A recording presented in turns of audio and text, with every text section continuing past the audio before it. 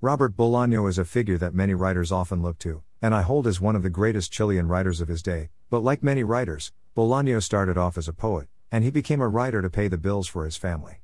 Robert Bolaño was born in Chile 1953 and passed away in Spain in 2003. The power of reading a writer, and all his work is realizing what is good or not. But I never mount that type of hype on a writer that aims to do something different every time. There's so many great works by Bolaño, which to me is 2666, A Little Lumpen Novella, Nazi Literature in America, The Savage Detectives, The Third Reich, The Romantic Dogs, are all great works of Bolaño that I hold dear. But there's something clear when a publisher starts to release the writer's posthumous work. It's the work that Bolaño never got to publish during his lifetime, and publishers don't usually publish a writer in his entirety unless there's profit to earn. Much of a writer's life is built in secrecy, and much of Bolaño's life is probably more myth than fact. It seemed like poverty forced Bolaño to write fiction, but Cowboy Graves, 3 novellas, proves when a writer is trying less complicated versions of his stories, in novellas, to achieve the same goals a longer novel would then create. Atmosphere and mood are sacrificed in novellas to attain a purity of the plot. Cowboy Graves shows an example of how a character is looking for his father, but in that amount of time, he's just moving from place to place, until he meets communists. And when asked what a communist looks like, they provide an answer. It seems that Bolaño is full well of what fascism means, and honestly, when Europeans speak of fascism, they honestly hide the fact about the different branches of fascism too, and where socialism comes into play. But there's a line that does speak to me out of the whole novella.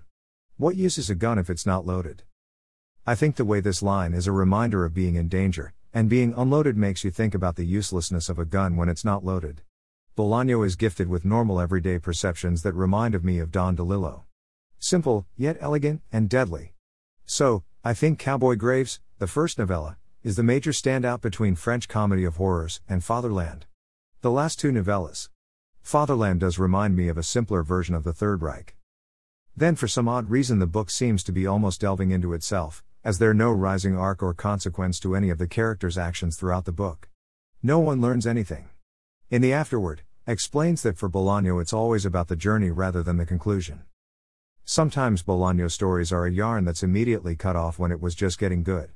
But the journey is rereading it again, and you could almost deny his writing as being too subtle, but you have to pay attention to it in order to get the finer points. Sometimes it can be mystifying, but in Buddhism, the journey is what's important. Maybe there is more left to Bolaño's career that has yet to be published still. Final verdict, 3/5. Louis Bruno is the author of more than 15 books, including The Michael Project, Book 2, The Lost Children of Eve, Thy Kingdom Come, The Disintegrating Bloodline, Apocalypse Soldier, Hierarchy of Dwindling Sheep. His books can be found on Amazon, Barnes & Noble, and Lulu. He can be found on Gab, https://gab.com/there_Alice_Bruno, Minds https://www.minds.com/Bruno8063/ and Parler://parler.com/profile/Therial Luis Bruno/posts. Instagram at Bruno8063 and at Luis Bruno Official Book. He has written for The Intellectual Conservative and FMR. His latest, Come Home, Young One, a dark fantasy novel, is out now at lulu.com. Link is here, https://www.lulu.com/n/shop/louis bruno/cover/product pw8q7z.html. Page equals 1 and page size equals 4. Note from Louis: thanks so much for reading my articles and being such a constant reader, and listening to my podcasts. I usually write 2 to 3 articles a day during the week, but 1 to 2 on the weekends. Also, if you haven't already, please subscribe, donate, like my articles and comment, buy my books, leave a review.